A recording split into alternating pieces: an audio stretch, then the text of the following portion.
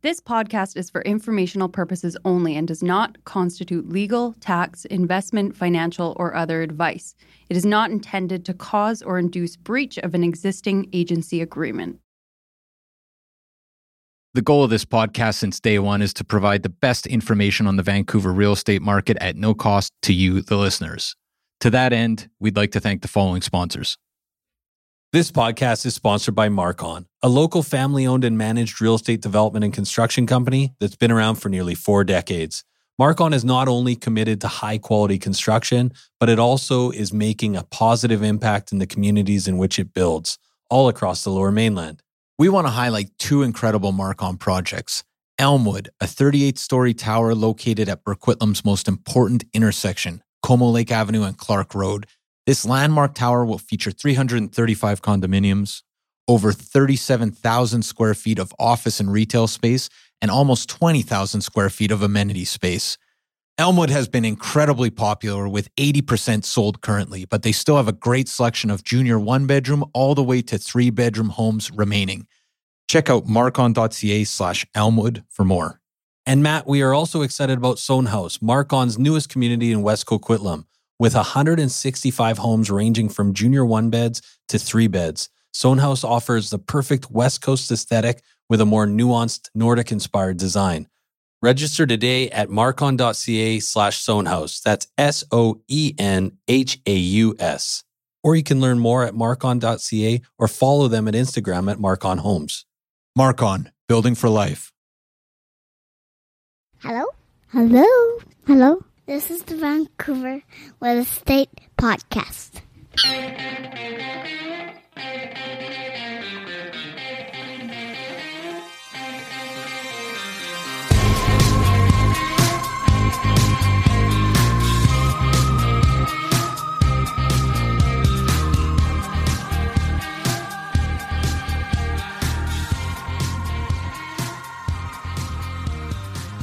And welcome back to Vancouver Real Estate Podcast. I'm your host, Adam Scalina. And I'm your other host, Matt Scalina. And Matt, I am so excited about today's episode. This one is interesting. You know what? There's a couple things to say about this. First off, our guest is Kel Salem. Yes. He's a counselor for the Squamish Nation and their spokesperson. And he's on to talk about the Senac lands, which is just on the south side of the Burrard Bridge. 11 acres. 11 acres, huge development, breaking ground soon. 57 stories. Yeah. There's 11 towers. There's 6,000 units. I think it's around 70% purpose-built rental. So super interesting project. And the most interesting component, or one of the most interesting components, is that it is under federal jurisdiction, this land. You don't got to deal with the city. Lands. You don't got to deal with the city. It is a fascinating story. It's one that you're going to want to listen to for sure. Yeah, you know what? And there's a few things. One, they don't have to deal with the city, which is interesting, or at least deal with the city on the big questions. Yeah. 2, they've partnered with Westbank, but as Kel Salem makes it clear, the Squamish Nation thinks of Westbank as a long-term rival. Like, they are getting in the development game in a big way. And 3rd, this is almost like a lab, right? It's a lot of people talk about the need for more housing, more purpose-built housing, the housing crisis, and just how challenging it is to get anything done in the city of Vancouver. Well, this is they're breaking ground quick. Like, it's challenging density. Yeah, this is a lab to see how this works to add a huge number of units in a prime location. So stay tuned for this conversation. Yeah. Kel Salem. I can't wait. It's great. And he gives long-term history, talks about how this fits with reconciliation, if at all. So stay tuned for that. I want to, we're going to send a link to the website as well for the Senac development. But talk about forward design. It's unbelievable. It's a beautiful project, and it's going to be super interesting. It's going to transform the skyline for Vancouver, absolutely. So it's an interesting one. Matt, what else do we have before we get to our conversation with Kel Salem? Okay, so we got a few things to cover. First, this podcast is sponsored by Oakland Realty. Yes. This is our brokerage. Phenomenal place to work. Couldn't think of a better brokerage to be at. If you are just starting out your career, you're an aspiring agent, you've been in the game for a while, but you're feeling, like things are going great or not so great, consider Oakwyn. Consider a change here. I'm telling you, you will not be disappointed. Oakwyn.com/join VRP 2020 for your special gift. Sure. Yeah, it's a huge one. It's a huge gift and special gift. It's worth sitting down with Oakwyn for sure. We love them. They're a great brokerage. And yeah, head over to oakwyn.com/join, type in VRP 2020, and you will get your gift. Matt, we also have, like last week, we sat down and we talked about selling your home. Is it the right time to sell? And the one thing that came out of that is that we've got two fantastic resources, but really it's just something called Sold Plan. The Sold Plan. That's right. We have Is the there Sold a Plan. the in there? I didn't realize that. Well, But I'm trying to remember if it's patent pending. I can't remember if we added the in there, but it's the Start on Launch Day plan. That's the acronym. But it is the Sold Plan. It has not only a perfect timeline in order for launching your property, but it's also got an exhaustive checklist that is really what you need to do before you actually launch. And this is what's super powerful. Absolutely. And this is not just like a couple things to check boxes. This when you say exhaustive. I was exhausted. You were exhausted. After I was exhausted after reading it. Yeah. No, it is. It's very instructional, and it is a great guide. And I think if you're thinking about selling, you need to have this. It is a great resource. We're sending it out on Tuesday of next week. So if you want a copy of the Sold Plan, really just get in touch. You can email us at info@vancouverrealestatepodcast.com and just type in Seller's Guide or Sold Plan, and we will send it out to you. And thank you so much for everybody who's reached out. And like Adam said, you will get your copy on Tuesday. That's Tuesday, June 16th. Last but not least, before we cut to our talk with Cal Salem, we have a quick conversation here with mortgage broker extraordinaire Ray Macklem. Right. He's talking CMHC changes, how this impacts the market, rates going down. Short conversation with Ray. We'll cut to that right now.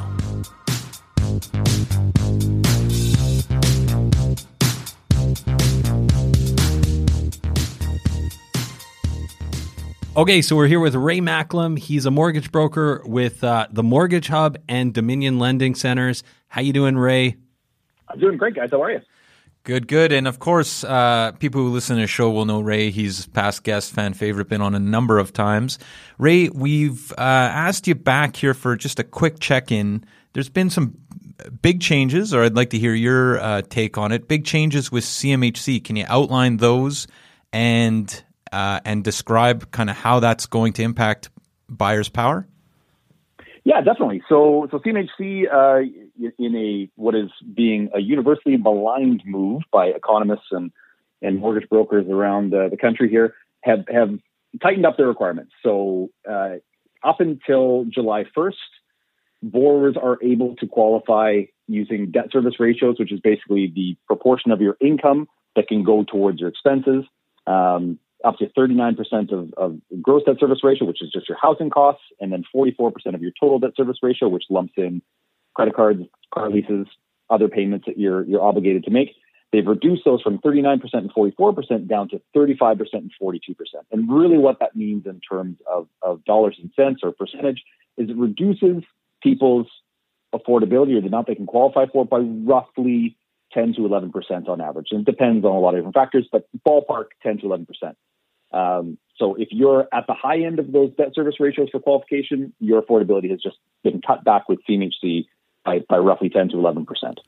And is this just for insured mortgages, correct? So somebody who's putting less than 20% down? Exactly. That's exactly right. And they also have increased the credit scoring requirements from 600 to now borrower has to be at least 680. So debt service ratios come down and credit scoring goes up. So making it a little bit more difficult for home buyers to qualify at the higher end. So as some of our listeners may know, there's a couple other insurers in Canada other than the CMHC, Genworth and Canada Guarantee. Are they following suit, or how is this going to play out across the board? They are not following suit. So neither Genworth or Canada Guarantee will adopt CMHC's new guidelines. They are going to stick. They both issued press releases effectively saying our underwriting policies are good. Canada Guarantee even went so far as to say that they have the lowest loss ratio in the industry. So that includes Genworth and CMHC. And they feel that their underwriting criteria is enough of a mitigating factor for what is perceived higher risk borrowers with less than 20% down. So really, in essence, they're saying we're good, and a lot of this, is an interesting move. The timing of CMHC's decision with the fact that we're in the middle of a pandemic and making things harder for home buyers, where their mandate is to help home buyers, is interesting. We're to trying to destabilize the market or reduce prices, but it's generally assumed that Genworth and Canada Guarantee will follow suit. So it's really nice to see them break ranks and say, listen, our books are good. We're not going to worry about what you're doing. We're going to keep doing us. So, and just thinking about this, Ray, can people choose insurers? Like, how does that work? If you're who is going to use CMHC in moving forward? If they can go with Genworth or Canada Guarantee, how does that work? Yeah, so in large part, that's determined by the lender based on their internal systems and relationships with those insurers. So the lender, we can, as brokers, request insurers in some cases. We don't always necessarily get our way. But CMHC being the larger, people will still continue to use CMHC. They are the largest of the three. Now, in those situations where we might need to extend the debt service ratios for qualification, at that point, the lender will decide, are we going to ship it to Genworth or Canada Guarantee and have it underwritten there and insured there versus CMHC. So less discretion. The consumer can't really choose. Brokers have some input and influence in that, depending on products. Lender ultimately makes the final decision on where that's going to go. And Ray, we just saw one of the big banks here drop a 5-year fixed rate to 1.99%. Are the fixed rates going down?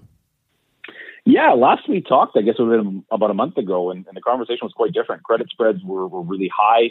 A lot of uncertainty in the financial system, which caused those credit spreads to rise and interest rates to rise as well. And now we're seeing the opposite effect. We're seeing the measures of the federal government and the Bank of Canada filter its way through the system, and those spreads are coming down, and fixed rates have come down dramatically since we last spoke. They would have been around 3%, and now you're seeing, HSBC in particular crack the 2% barrier, and others slowly coming down to that as well. We weren't going to name names, but glad you did. Hey, it's out there, my friend. No use hiding from it. So it's kind of interesting times, right? Like the under 2% is kind of incredible in terms of a rate, which is very attractive to buyers. But the qualification seems, at least in part, to be tightening up. How do you think this plays out for the rest of the year? Yeah, I mean, we're in this interesting time right now, where we have been getting back to some semblance of normalcy with shops opening up and the economy kicking back into gear slowly but surely, which provides a lot of confidence. Unfortunately, CMHC's announcement might have taken somewhat away from that, but I think the offset to that is Genworth and Canada Guarantee breaking rank and saying, no, we're good, which should provide that confidence to home buyers that, yeah, listen, like things are okay. So realistically, the way I see it going for the next little while is rates will stay low. I don't think we're going to see any major changes on that side of things until 2022. They'll bounce around a little bit, but rates will continue to stay low as is necessary to keep the economy going. So for the foreseeable future, I think things look pretty good. But we are keeping in mind we're in the middle of a pandemic. That can all change. But I think fundamentally Canada has shown, in particular BC, has shown really great resolve in tackling this thing and maintaining a pretty level head and good attitude over the course of the last 3 months now. And Ray, if people want to talk more about this or talk to you about financing in any capacity, how do they get a hold of you? Yeah, you hit me up at ray@themortgagehub.ca or directly on my cell, 778-968-5278. Okay, well, thanks again for taking the time, Ray. Yeah, always good chatting. My pleasure, guys. Great to catch up.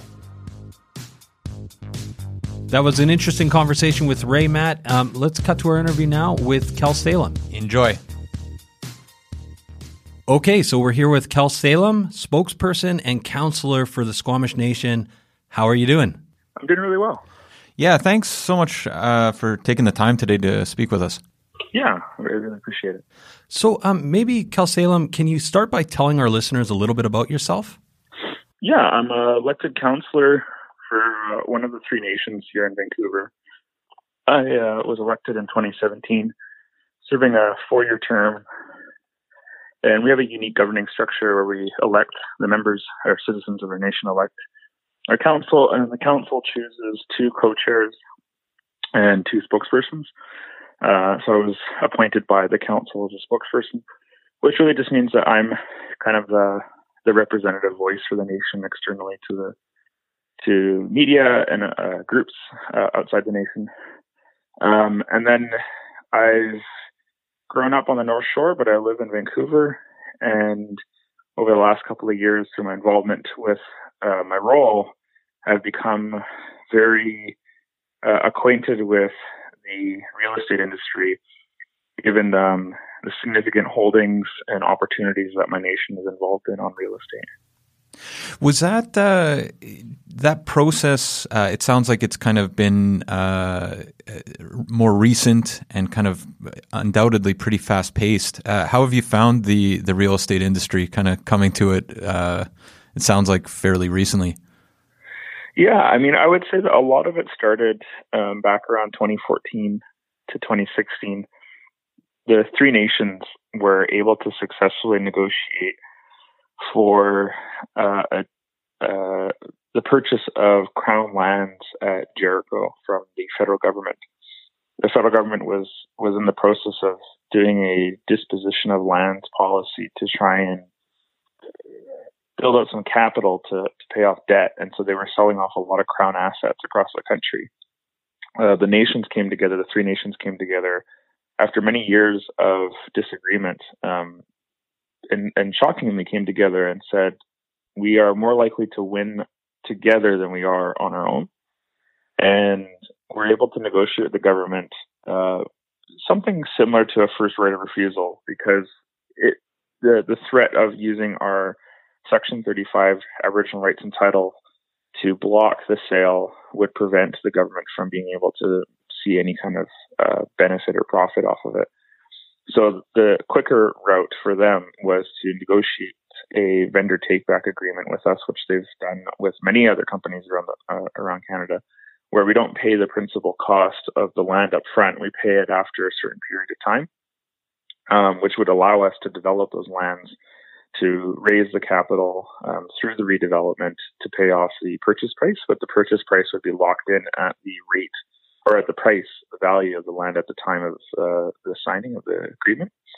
So we successfully did that with the federal government on Jericho. And then not too long after, the provincial government under the BC Liberals also embarked on a similar policy to dispose of provincially owned Crown lands. And the adjacent Jericho lands were included in that. And so then the 3 nations were able to successfully negotiate for those lands to come back to us as well. And so that, coupled with our on-reserve lands, our reserve lands that are also have a huge potential for real estate, some of which has already been developed for real estate, but mostly through a leased structure, not through a development program. We realized that real estate is going to be a huge driver of the economic development for the nation. And so over the last 3 years, we've really tried to position ourselves to build the capacity to take advantage of that, bringing in the right experts to advise us on how to build up a real estate portfolio, and then engaging in the industry with the strength of the nation really behind it, and able to do things that I think a lot of other developers can't do because for a variety of reasons. But ultimately, it's been a whirl.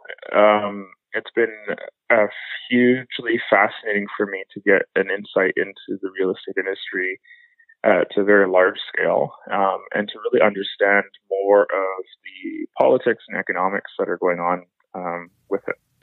So, Kelsey-Salem, a lot of people right now are talking about the Sanok development right now.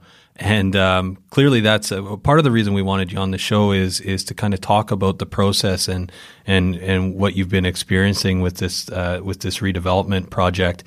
Can you talk a little bit about the Sanok development and maybe even start by giving us a bit of a history of the Sanok lands? Yeah, so Sanok was a village in the community for many, many generations. In the 1870s and 1880s, the federal government had started their process of creating reserve lands where they would survey lands where Indigenous peoples were living and then allocate a certain amount of acres of reserve lands relative to the number of people that were living there. So there was some sort of formula, and it varied from across the country. Some places it was 100 acres per family member because on the prairies, for example, there was a lot more farming and agrarian culture kind of thing. And so you got to the coast and they were a little bit more restrictive, and it was very small pieces of land. But there were a number of families living at Sanok at the time around Kits Point. And the surveyors surveyed the land. They allocated a certain percentage of, or a certain ratio of land relative to the number of people there.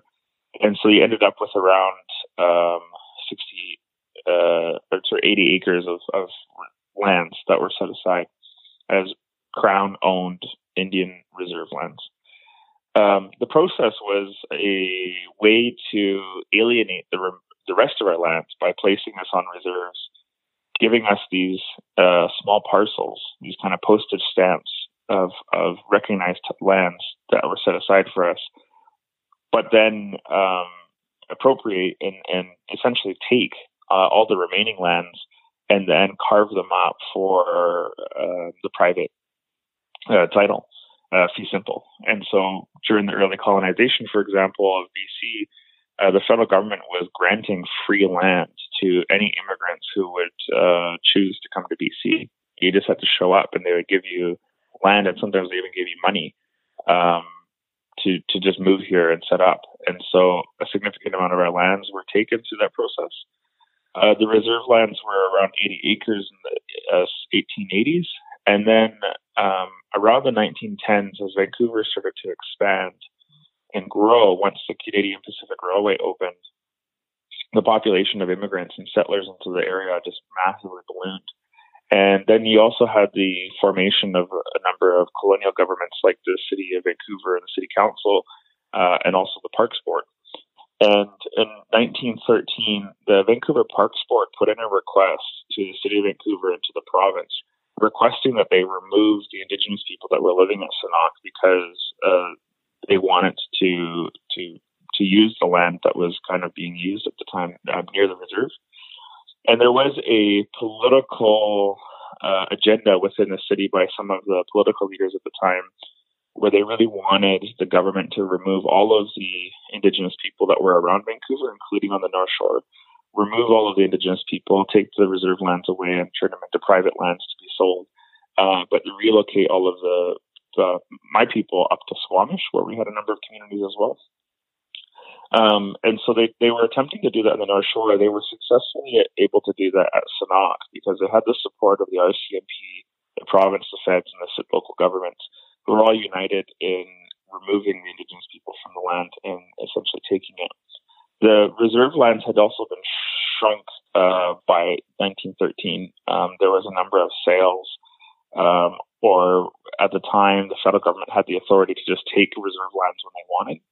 So the provincial government could request lands for public use, like things like the railway, and the federal government would just take it because there was a paternalistic relationship where Indigenous people were considered wards of the government. We weren't considered persons under the law.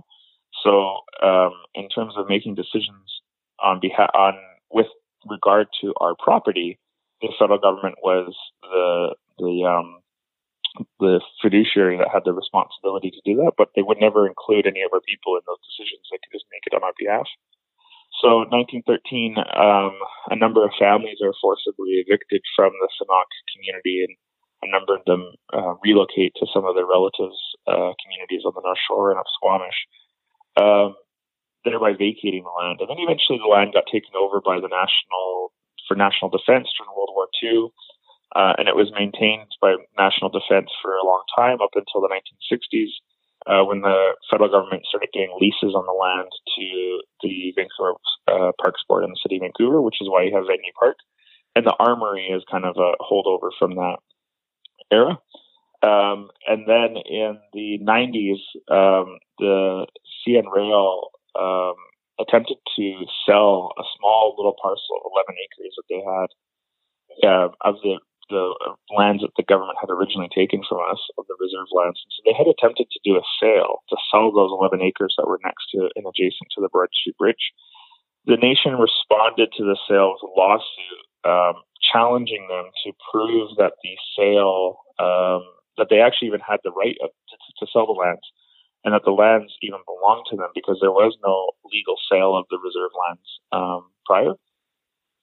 And ultimately, through the court case, we argued that the lands belonged to the Squamish Nation, that they were never sold, and that the nation needed to be compensated for the use of the lands over the years. And so, through an out-of-court settlement, after a lengthy, almost 20-year court battle, we negotiated for the 11.7 acres to be returned to the Squamish Nation as reserve lands, and for a $98.2 million cash settlement that would be set up as a trust fund for our community members. So that's the lands that are now back in the control of the Squamish Nation. And then, given its proximity to downtown and its location, it's always been seen as an ideal site for economic development, because it's probably the most valuable piece of real estate property in our territory, given its location. And so over the years, the nation has attempted to work on different types of development proposals for the lands. And right now we are proposing a master planned development project for the site to generate revenue for the Squamish Nation to support the social and economic programs of our community. Can you talk, Kelsey-Salem, a little bit about that master planned community? I mean, I feel like late last year it was talked about a lot, but a lot of our listeners are not going to know too much about the proposal. Yeah, so the proposal is to build around 6,000 units of housing on 11 towers. The tallest tower would be around 56 stories, and the smallest tower would be around 15 or 16 stories, I think. It's a bit of an odd shape of land, but the development plan that's being proposed is really focusing on activating the ground space by foregoing of the typical podium and tower structure, and instead just utilizing towers that would essentially come down from the sky and encounter the ground level, where we would activate it with a lot of community amenity spaces, almost like a park with a number of different communal amenity spaces, including activating underneath the Burrard Street Bridge. And then also including a number of retail opportunities along the edge of the reserve boundaries, with a type of urban design that allows for the roofs of those retail spaces to be included as a part of the ground level park space, where people would actually be able to sit on top of the roofs of the buildings in green space that would form part of the park. And it's proposed to be a largely rental project, between 90 and 70% rental, with some possible leasehold strata. And there's still some exploration of possibly some other uses, perhaps some office, perhaps some other types of amenities that might be included. But that's the general concept as of right now. There's also a plan to include a certain number of units that will be subsidized for Squamish Nation citizens, to provide housing for our own people on the development as well. So, Kelsey-Salem, why rental? Rental is a strategic choice for us because we do have other developments that are going to be mostly leasehold strata. So if you look at a lot of our MST developments, there is some rental contemplated in some of them, but they are largely leasehold strata as well. So when we look at the type of investment that we want to make utilizing our lands, we want to diversify the types of revenue streams that we have. And the on-reserve rental provides the largest return for us back to the community with a sustainable source of revenue that would grow over time as we pay down the principal financing that we've taken out to fund the construction. And so rental feels like a strategic choice for us because what we're really looking for is we're looking for a long-term sustainable income stream. And rental feels like that's the best way to go. And we feel quite confident that that's a type of investment that we feel very comfortable that has a low amount of risk to the nation relative to other types of developments that we are doing. So we have different kind of streams going in terms of the type of real estate that we want to do. And this is just one of those many streams. One of the things that seemed to pop up a lot when the project was proposed, Calsalem, was just how I guess ambitious, but also how dense and large the project was, and it kind of, especially for the west side of the city of Vancouver, it's hard to get a purpose-built rental, 6 stories done in Kitsilano usually, and this is of course a much larger project. So as I understand it, Sanok is reserve land under federal jurisdiction, but what role, if any, does the city of Vancouver play, and is there any precedent that you know of for this type of development, or are we in uncharted territory? Yes and no. There is a lot of development that's happened on reserve lands over the last couple of decades, and there's also been a changing landscape of law and regulation when it comes to the development of reserve lands. So a lot of what we're trying to do right now would not have been possible, say, 20 years ago, because the laws at the time were just not enabling, or they were too restrictive. So, for example, about a decade ago, the federal government passed the First Nations Fiscal Management Act, which gives First Nations taxation authority on reserve lands. We set tax rates, mill rates, that are comparable to the neighboring jurisdiction or any jurisdiction that is applying property taxes, like the school tax with the province. And the nation charges those taxes to residents on our lands, whether they be commercial or residential. So for some nations who have done residential development, those tenants or those property owners, they pay their property taxes to the nation, not to the municipality. The nation then uses that tax revenue to pay for the municipal services that they negotiate from the local municipality on things like hydro, police, libraries, sewage, etc. And so the nation is paying a fee for service. They're collecting the taxes from their residents. And so there's a relationship there between the nation, the local municipality, and then ultimately their residents. Those types of arrangements weren't possible 10 or 20 or 30 years ago. And so there's changes like that are really instructive. There's also legislation that was passed at the federal and provincial level called the First Nations Commercial and Industrial Development Act, which allows for the province to collaborate with the federal government to develop federal regulations that will mirror provincial law, so that provincial-like law and regulations can apply on reserve, because under the Constitution, lands that have been set aside for Indians, which are reserve lands, are under the exclusive jurisdiction of the federal government. And so a lot of provincial laws don't apply on reserve lands. An example of that would be the Residential Tenancy Act. So there is now federal legislation and provincial legislation that enables the development of regulations, like regulations that might mirror the Residential Tenancy Act in the province, which then mirrors almost identically, which then creates a certainty for the market when you're doing things like rental. Or another example would be the Strata Property Act in the province. Again, if we wanted to mirror that and tie all of our strata properties into the title office in BC, there's now legislation that enables that, whereas 20 or 30 years ago, none of that existed. So the tools exist now, which creates a better certainty for our investment, and also means that for anybody that wants to buy or anybody that's going to rent, there's a clarity of law and regulation on this, and that it can mirror the provincial laws as much as possible.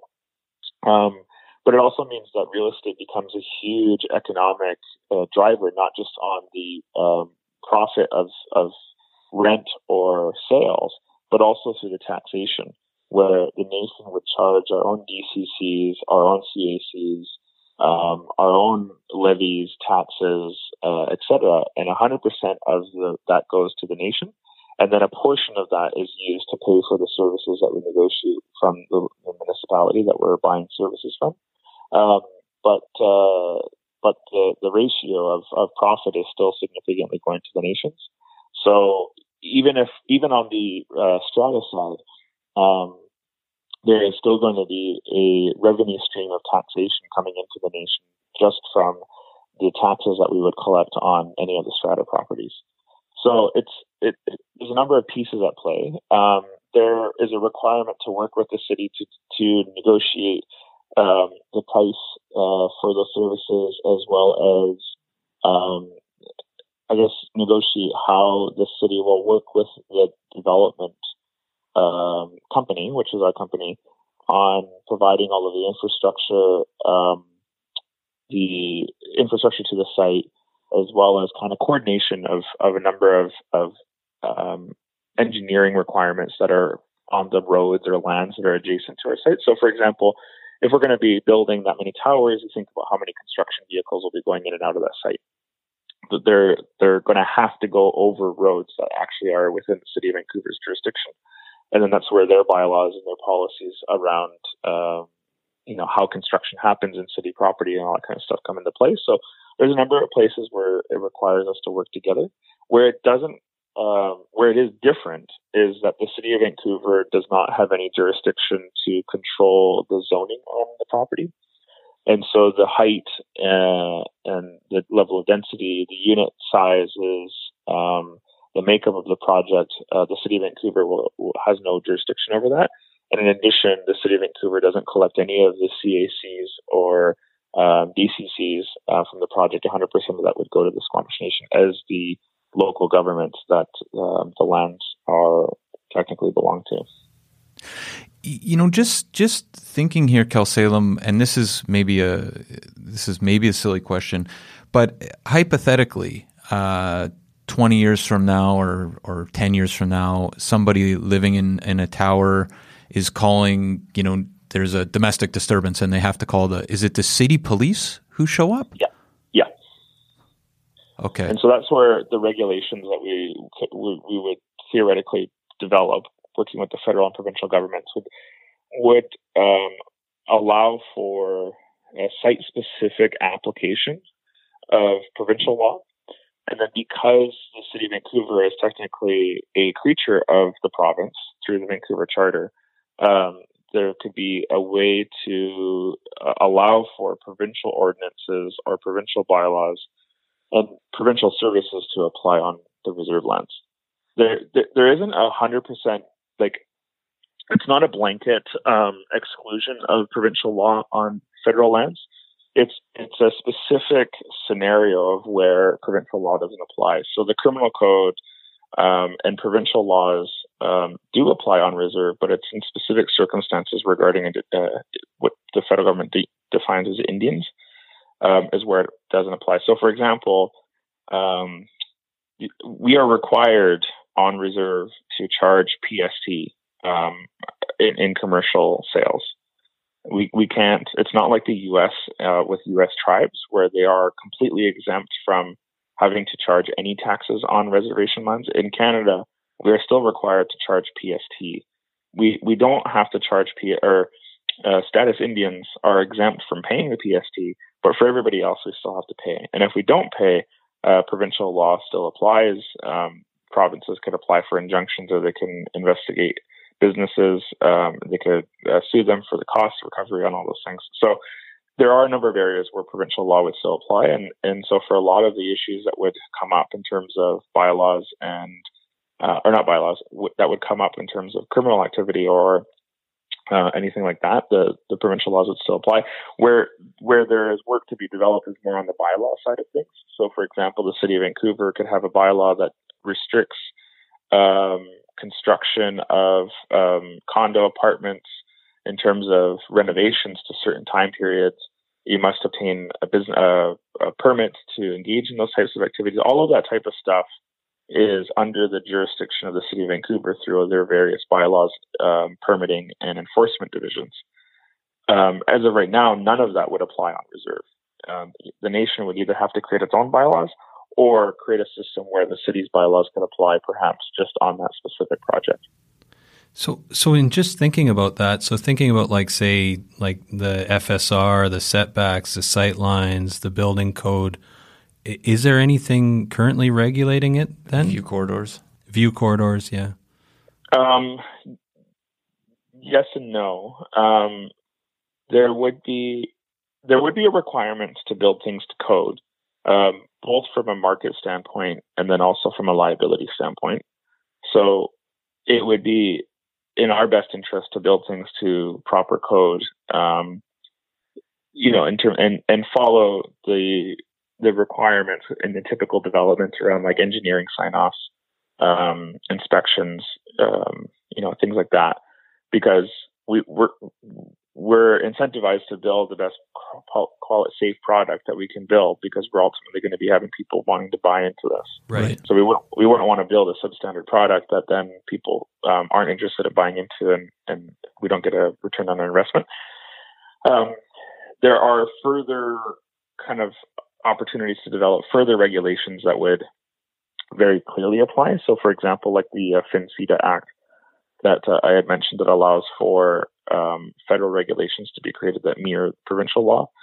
The feds could theoretically create regulations that would mirror provincial law for the site, which creates even further clarity. So now it's not just that we're doing it because voluntarily, we're doing it because there are federal regulations that require us to, that we have consented to being created and applied.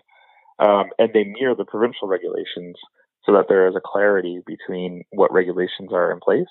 So there's mechanisms to accomplish that. On the FSR, sightlines, view cones, all of that kind of stuff, none of those things would apply. And this is, I guess, part of the interesting thing about the development is that where we can create harmony or alignment with provincial or civic bylaws or regulations, we are very much interested in it. But there are times where we are not interested in mirroring it. The FSR is an example of that. The city's policies around the podiums, requirements that they usually require on developments, we have the opportunity to forego some of those things. And sometimes it makes sense from a urban design perspective. And it really is an opportunity for us to do something that the city can't. And I think part of that is because the city has a hard time doing exceptions. They're a bureaucracy, and so their instinct is to try and create systems that treat everybody the same. And so they can't offer one developer one type of exception, and then when all the other developers are going to come knocking and asking for the same exception. So they try to create policies that says, okay, everybody has to play within these rules. The nation is the jurisdiction here, and we're doing one development on this site. We might do developments on this site. So we can make the choice to forego some of those things. But sometimes it actually makes sense. The site is awkward for doing podium structures because of the bridge. And so it actually would be a very kind of dark, kind of enclosed area if there was a lot of kind of podiums at the ground level. Whereas the idea to kind of do more of an open park space at the ground level just is working with the landscape that we have and the structures that are currently there. And so that other things like the view cones, they wouldn't apply in this development because that's a City of Vancouver bylaw policy, and it's not a Squamish Nation policy, and their jurisdiction doesn't apply on our lands. Two things. One, I guess, FSR, just for anyone listening who has no idea what that means, is of course floor space ratio. So how large the building on the actual land is, right? I'm just thinking here in terms of exceptions. Undoubtedly, the city, it's kind of an interesting idea that it's very hard to give exceptions, and undoubtedly the city sometimes probably wants to give exceptions. surely not the primary concern for the nation, whether or not this benefits the city. But I think a lot of people are seeing this as a project that is benefiting a city that has an ongoing housing crisis. What has your feedback been in that regard? I would say that I don't know how many people are going to study what we're doing at Cenac, but there's definitely a huge amount of opportunity to study the impacts of the project and what the impacts are going to be on the community and the real estate market. I mean, relative to a number of other things that are obviously impacting the real estate market right now. But the only reason, Tom Davidoff made this point on a podcast recently too, and referenced Cenac. The only reason that Squamish Nation and West Bank can propose a 6,000 unit development on 11 acre site is because we have done the analysis that shows that there's a market for that there's a demand for that. The rental vacancy rate kind of shows that, and so we've pushed the limits on the density as far as we can go. That was actually at the request of the nation. There's a point where you can't build, and there's a point where there's not enough land to build as much as possibly can, because there are engineering restrictions, transportation restrictions, movement of people restrictions that you just actually can't. Like, we can't do 50,000 units on the site because the engineering requirements, the transportation requirements, the amount of ways to get in and out of there just doesn't allow for it. So there's a limit. We've pushed it to that limit. And the only reason we've pushed it to the limit is because that's what the physical lands will allow, but also that's what the market wants. So, I think to Tom's point, like, if there was a redesign of how the city is currently zoning the vast majority of the city, you would see a significant amount of more development happening, but you would also probably see a significant drop in prices over time, because you would just be adding so much supply that there would be a larger competition for those units, whether it's rental or whether it's condos or other types of property. So I would say that there's going to be a lot of excitement around the project, a lot of interest around the project in terms of its impact. I would say that we are doing something for the city that the city seems unable to do because of the politics around land use. Right. We are providing around 6,000 units of housing over a very short period of time. The vast majority of them are going to be rental. And the city of Vancouver struggles to build even 1,000 units of rental, and we're going to be providing about 5,000 over the same time period, when the city knows that we actually need around 30,000 units of rental built over that time period. So I think that we are doing something for the city. We are showing a way to do city building, and perhaps also showing that a lot of city residents around the benefits of this type of development, and perhaps breaking up the conversation a little bit, that there is a assumption that most people aren't in favor of a significant amount of real estate. But the reality is that there is a lot of polling out there that shows that people are actually fine with an increased level of density. When you get into the very tall towers, there's less support. But when you get into the 5 to 10 story range, there's a significant amount of support. But the political perception is that there's an organized resistance to this level of density. And there is a lack of willingness by our political leaders to go against the opinions of a small group of local voices, and to recognize the benefits that need to be provided to the wider city. And, our hearing process and our engagement process on land use is just so broken and archaic to the needs of our city today, and also to the types of people who are privileged to participate in those processes. So I think the lack of city control on the density is an opportunity for us to really possibly break the ceiling on that whole discourse around this conversation around housing development and land use. And there's a whole bunch of other things that are at play too. It's not just about build, baby, build. It's also about like responsible land use planning. It's also about building really healthy, equitable, safe communities. And it's really about responding to the crisis by providing solutions that are going to benefit those who are directly impacted by the crisis. And then I think the other piece is it's also really about the public as represented by the city, because we elect our city government, the public benefiting from the land value increases that the public is thereby granting to the land. When you install a school next to a development or you put a SkyTrain next to a development, the land values go up. And that is something that is created by our community. And so the community should definitely benefit from that to the maximum amount possible.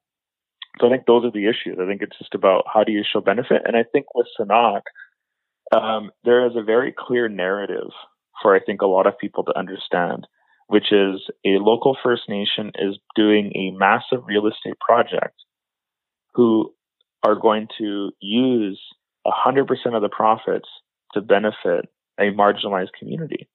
There's a very clear story there, and I think people get that. It is a very different story than, say, a private developer is wanting to build 6,000 units so that they can become richer. I think that there is a understandable discomfort with that narrative versus the narrative that the Squamish Nation is proposing. So I think that these are, again, I think that we are prototyping a type of development that I think shifts the conversation around real estate within Vancouver. Yeah, it does seem like it's such a unique circumstance that undoubtedly there will be a lot of people watching, a lot of kind of academic watching for sure. You've paired up with Westbank for this project. Why Westbank? And maybe, Westbank's known for doing really kind of luxury type product. Can you talk a little bit about the kind of level of finishes, not even in the units, but say, often people talk about, say, the chandelier under the Granville Bridge, of course, with Vancouver House, which was a Westbank project. Can you talk about why you teamed up with Westbank and what does it merit? Sure. So the process that the nation went through to get to this point was that we actually did a request for proposal to a number of developers within the city of Vancouver. We sent an invite to over 20 developers to bid on a partnership with the Squamish Nation whereby we would provide the land and they would provide the guarantee on the financing and the project management experience, and we would split the profits 50-50, which is quite unusual as in terms of a partnership deal. The fact that the nation is not required to come up with a single dollar on the financing is huge. Westbank would be 100% responsible for that. Most other developers aren't interested in taking on that much risk. They would normally, in a 50-50 partnership, require the other partner to secure, the other half of the financing. So on a estimated $3 billion construction project, that would normally be, $1.5 billion each. But the nation, because of the limitations of our structure as a First Nations government, and our inability or the way that we have been alienated from our lands to accumulate capital, we just don't have the kind of clout to accumulate or to secure that type of financing. Westbank can. They've done projects where they can prove themselves out on that way. So that's a part of it. But we went to the market. We did an RFP. A number of developers put in their bids. The bids were analyzed. There was meetings with each of the developers to understand their work and their relationship and the type of relationship that they might want to have with the nation. And through that competitive process, Westbank was the most successful company to make it through. And so that didn't mean that they were automatically in. It just meant that, okay, now let's walk down the aisle, so to speak. Because we're going to be looking at doing a 50-50 partnership. Let's walk down the aisle before we get married. We still haven't actually gotten married in that sense. We haven't signed a master development agreement. It's still being negotiated. we are still in conversations with them, but we are in conversations with them while we are simultaneously working on agreements with the City of Vancouver, Metro Vancouver, Vancouver Parks Board, Vancouver School Board, and then also at the same time securing the financing. So there's a number of things that are happening in tandem, but we have chosen Westbank because of their experience within the industry, their success in the industry, their ability to do complex partnerships. They've done a number of complex partnerships already. And then also I think the general kind of philosophy of Westbank that we've really responded to, which is that Westbank understands that the intention of the nation is to eventually be strong enough to do this on our own. This is about a 10-acre site in the City of Vancouver. We have another 100 acres on the North Shore that are potential lands for economic development of real estate. And the nation doesn't want to do 50-50 partnerships forever. We want to use this to get the leverage that we need to accumulate the capital that we need and the experience that we need so that we can start doing developments on our own. And I think Westbank understands that, and they actually really support basically creating a competitor in some ways, and really support the nation's dream to build that capacity on our own. And so there is a lot of, I would say, philosophical alignments there, and mixed with the experience and capacity that Westbank brings to the table. Kelsay, what can we expect in terms of timelines? I would say that there's probably going to be some major announcements in the fall of this year. The goal is to move into construction sometime early next year. Wow. Yeah. And I guess it sounds like it's, in terms of this, exactly how many would be strata units is still in the works, but it doesn't sound like there's a pre-selling process. It sounds like you guys are moving right to building. Yeah. And there's a phased approach. There's 5 phases to the development, and so we would make choices as each phase moves into construction on what the unit mix would be in terms of strata versus rental. And like the other part of it too is that the taller towers are kind of phase 4, phase 5, which is where most of the strata would be anyways. So it's a little bit more of we're going to see where the market's at the time. And that also means that the development timeline is also going to be dictated by the market. So do we get the whole thing done in 5 years, or do we get it done in 10? That'll depend a lot on what the market conditions are at the time. Right. But there is a bit of a phased approach. So, 2 towers, smaller towers first, and then we continue on to the next phase, next phase. Do you have a duration of the lease for the strata leasehold component? Yes. Our members agreed to a 120-year lease on the land. Okay. That allows for a construction period, and then the subleases under that. Wow. Okay. Maybe as a final question here, Kelsay, how does this project kind of more broadly tie in with reconciliation? In some ways, I think it's important to be clear in some ways that it doesn't, and it shouldn't be considered reconciliation, because I'll use the City of Vancouver, for example. The City of Vancouver did not do anything to help us get the land back. They did not give us any land back, and they have not given us any kind of compensation for the land that we've lost, or any of the land that they've been occupying and generating billions of dollars off over the last 150 years. So the City of Vancouver signing a service agreement with us is not reconciliation. Right. There is nothing that the City of Vancouver is doing that is fundamentally changing who they are and what they do and how they are restoring wealth and capacity to the Indigenous people that they've taken our resources from and all that kind of stuff. So I think it's important to recognize that just because Indigenous people are involved doesn't mean it's reconciliation. I would say that there is work that has been done by the City of Vancouver, both at the political level and at the staff level, where it has been around attitude change and around philosophy change and around behavioral change in terms of how city staff work on a project like this and how they perceive a project like this. I think that a lot of that work where the city of Vancouver has gone through their own transformation has been reconciliation work. And I think that that's been really important. So, for example, the city to come to the table and say, we want to now give back to the nation because we have not been great at that in the past.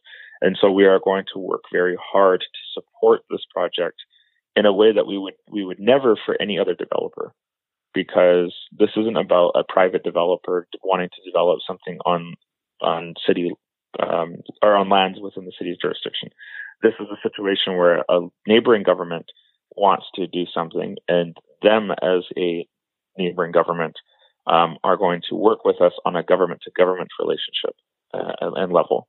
So I think that's an example of where the reconciliation work is showing up. I think within the public, there is also the similar kind of work of attitude change, philosophy change, where I think the general public could look at a project like this and see themselves as perhaps shifting their own perception of their own attitudes around Indigenous people and how Indigenous peoples can succeed. And, I think that, I've seen it, some of the comments where people have said, and I've said it too, the city of Vancouver has developed all over our land. Many people have made significant amounts of profit off of our land as speculators for 150 years, not just recently. And the city of Vancouver has collected all kinds of taxes, levies, development fees, community amenity contributions for over 150 years, and has accumulated billions of dollars and spent billions of dollars because of that. And none of that has been given back to our community and benefited our community. So I think that there is an opportunity to see this as, this nation should benefit from something that we've all benefited from already. There's all kinds of towers that have already been built within our territory. We didn't have a say over that. We were not consulted when those towers went in, or when the city government made billions of dollars off of those towers. And so I think in some ways the tables have turned, and I think there's an opportunity for people to recognize that, this is an opportunity for the nation to succeed in a way that the rest of us have been succeeding already for over 100 years. Well, maybe we'll leave it there, Kel Salem, but we do have this segment called the 5 Wire, 5 quick questions. Can you stick around for that? Yeah, definitely. Okay. So question number 1 is, what is your favorite neighborhood in Vancouver? My favorite neighborhood, honestly, is Strathcona. Oh, interesting. I live there. It's one of my favorites. Ah, I live there as well. Nice. Yeah. I thought you would have had to say Kits. No, I mean, give me 10 years and I'll ask me what Favorite bar or restaurant? There's a little bar just outside of Chinatown on Main Street called Boxcar. And that's one of my favorites. That's a great one. It reminds me of like a New York style bar, like the long, narrow. Yeah, totally. That's a good one. One book that you would recommend that everybody read? There's a book by Métis author Chelsea Vowell called Indigenous Rights. It's spelled WRITES. Indigenous Rights. It's like a 101 book on Indigenous history in Canada, but it's written in a very almost sarcastic, but like funny and irreverent style. So it's very approachable. It's very funny. It's not very academic. It's a pretty enjoyable read, and I think it's one of the must-read books that every Canadian should read. Oh, fantastic. One piece of advice you would give your 18-year-old self? I was thinking about this question. I think the honest answer is I wish I came out of the closet sooner. I did that last year, and I think one of my big regrets in life is I didn't do that sooner, so that's my honest answer. That's a good answer. Something that you have purchased for under $1,000 that's changed your life? Oh, man, I really struggled to figure this one out. I think it might have been, I think when I was younger, I really got involved with canoeing and participating in canoe journeys, seagoing canoe journeys, which is a cultural practice in my community. And I think when I was really young, I purchased my first paddle. And I think doing that is something that changed my life. Wow. That's really good answer. Well, thanks so much, Kelsey-Salem, for your time, and that was a really interesting conversation, and we really appreciate it. Yeah, and I know that our listeners are going to learn a ton about not only the Sanak lands, but also Squamish Nation. And Kelsey-Salem, how can people find out more about what you guys are doing, the project, Squamish Nation, anything that you're doing yourself? Yeah, there's a Sanak.com, which is a website that has some content on it, and it'll be continually updated as the project moves forward. Squamish.net, a website for the Squamish Nation, is also constantly adding more content, and we're going to be updating that website soon as well. So I would say those are the kind of main places to check out. Right on. Well, thanks again for your time, and good luck with the project, by the way. Thank you.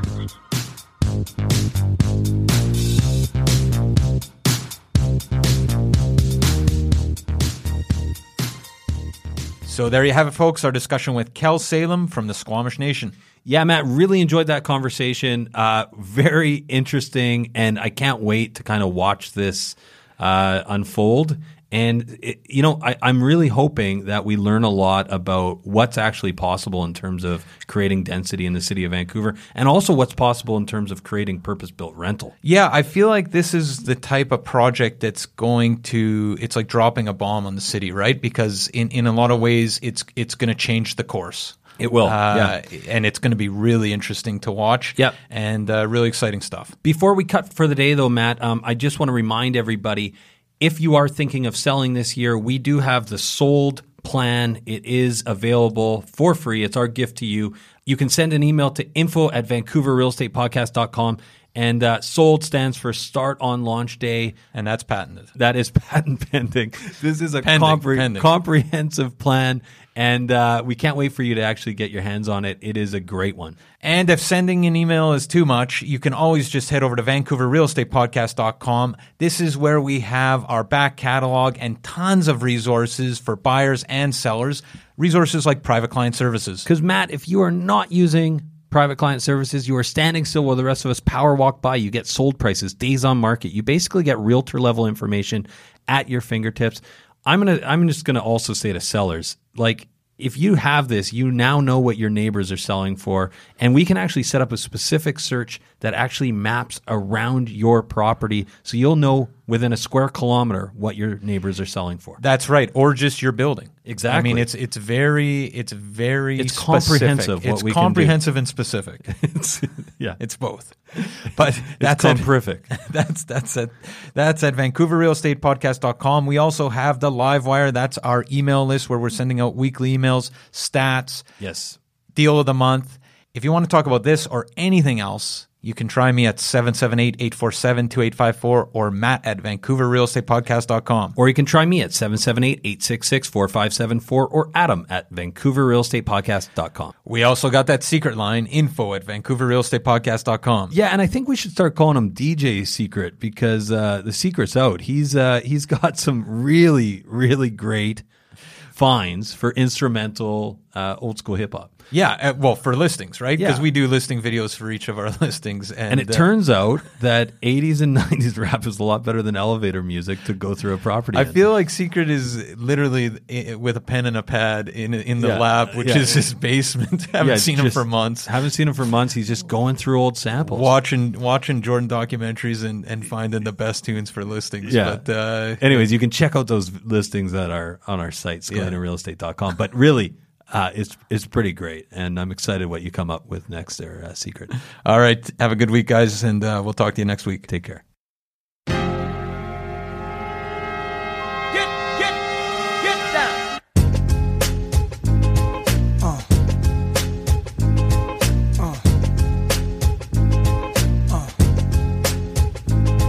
New York streets where killers that walk like Pistol Pete and Pappy Mason gave the young boys admiration. Prince from Queens and Fritz from Harlem, street legends. The drugs kept the hood from starving.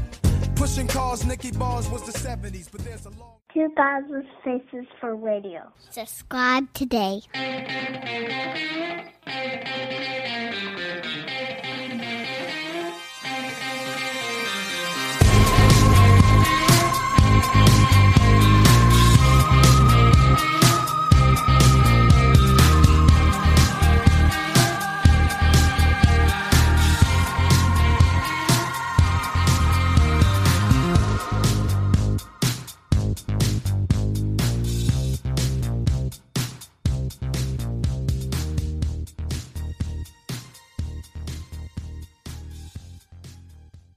Hey everyone, pardon the interruption. We just want to take a quick minute to thank the following sponsors who make this show possible. We want to take a minute to tell you about Holy House, a nonprofit organization that provides community building programs and tenant support services to low-income seniors, veterans, families, and vulnerable residents in the downtown east side and across the lower mainland. Melissa from our team has been volunteering at Holy House. Melissa, what's been your experience? Honestly, it's been so fulfilling just to spend a few hours a week in the community and watch how the staff really transforms these vulnerable communities from the inside out, starting with just small things, right? Playing games, drinking coffee, having some simple conversations that you wouldn't necessarily think are super fulfilling. And you come out just feeling like you've really made an impact and connected with the community. And you've been to multiple buildings, but you're playing games, drinking coffee. Yeah, serving food sometimes. And you made some friends along the way. And I've made some friends along the way. It's really helped me be more present, actually, in those moments of just, realizing how simple life can be to make an impact, right?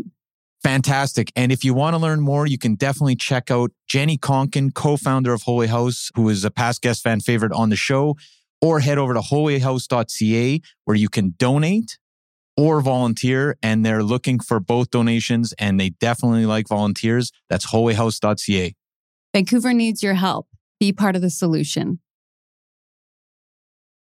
We are also sponsored by Oakwyn Realty. This is our real estate brokerage, best brokerage in the city, hands down. If you are in the industry, a new agent, an aspiring agent, somebody just looking to make a change, new culture, new energy, new resources, head over to oakwyn.com/join, type in VRP 2020. That's oakwyn.com/join, type in VRP 2020. Not only do you get to meet Michael Morgan and the gang, the bigwigs over at Oakwyn, you get a huge incentive for first going to oakwyn.com/join, typing in VRP 2020.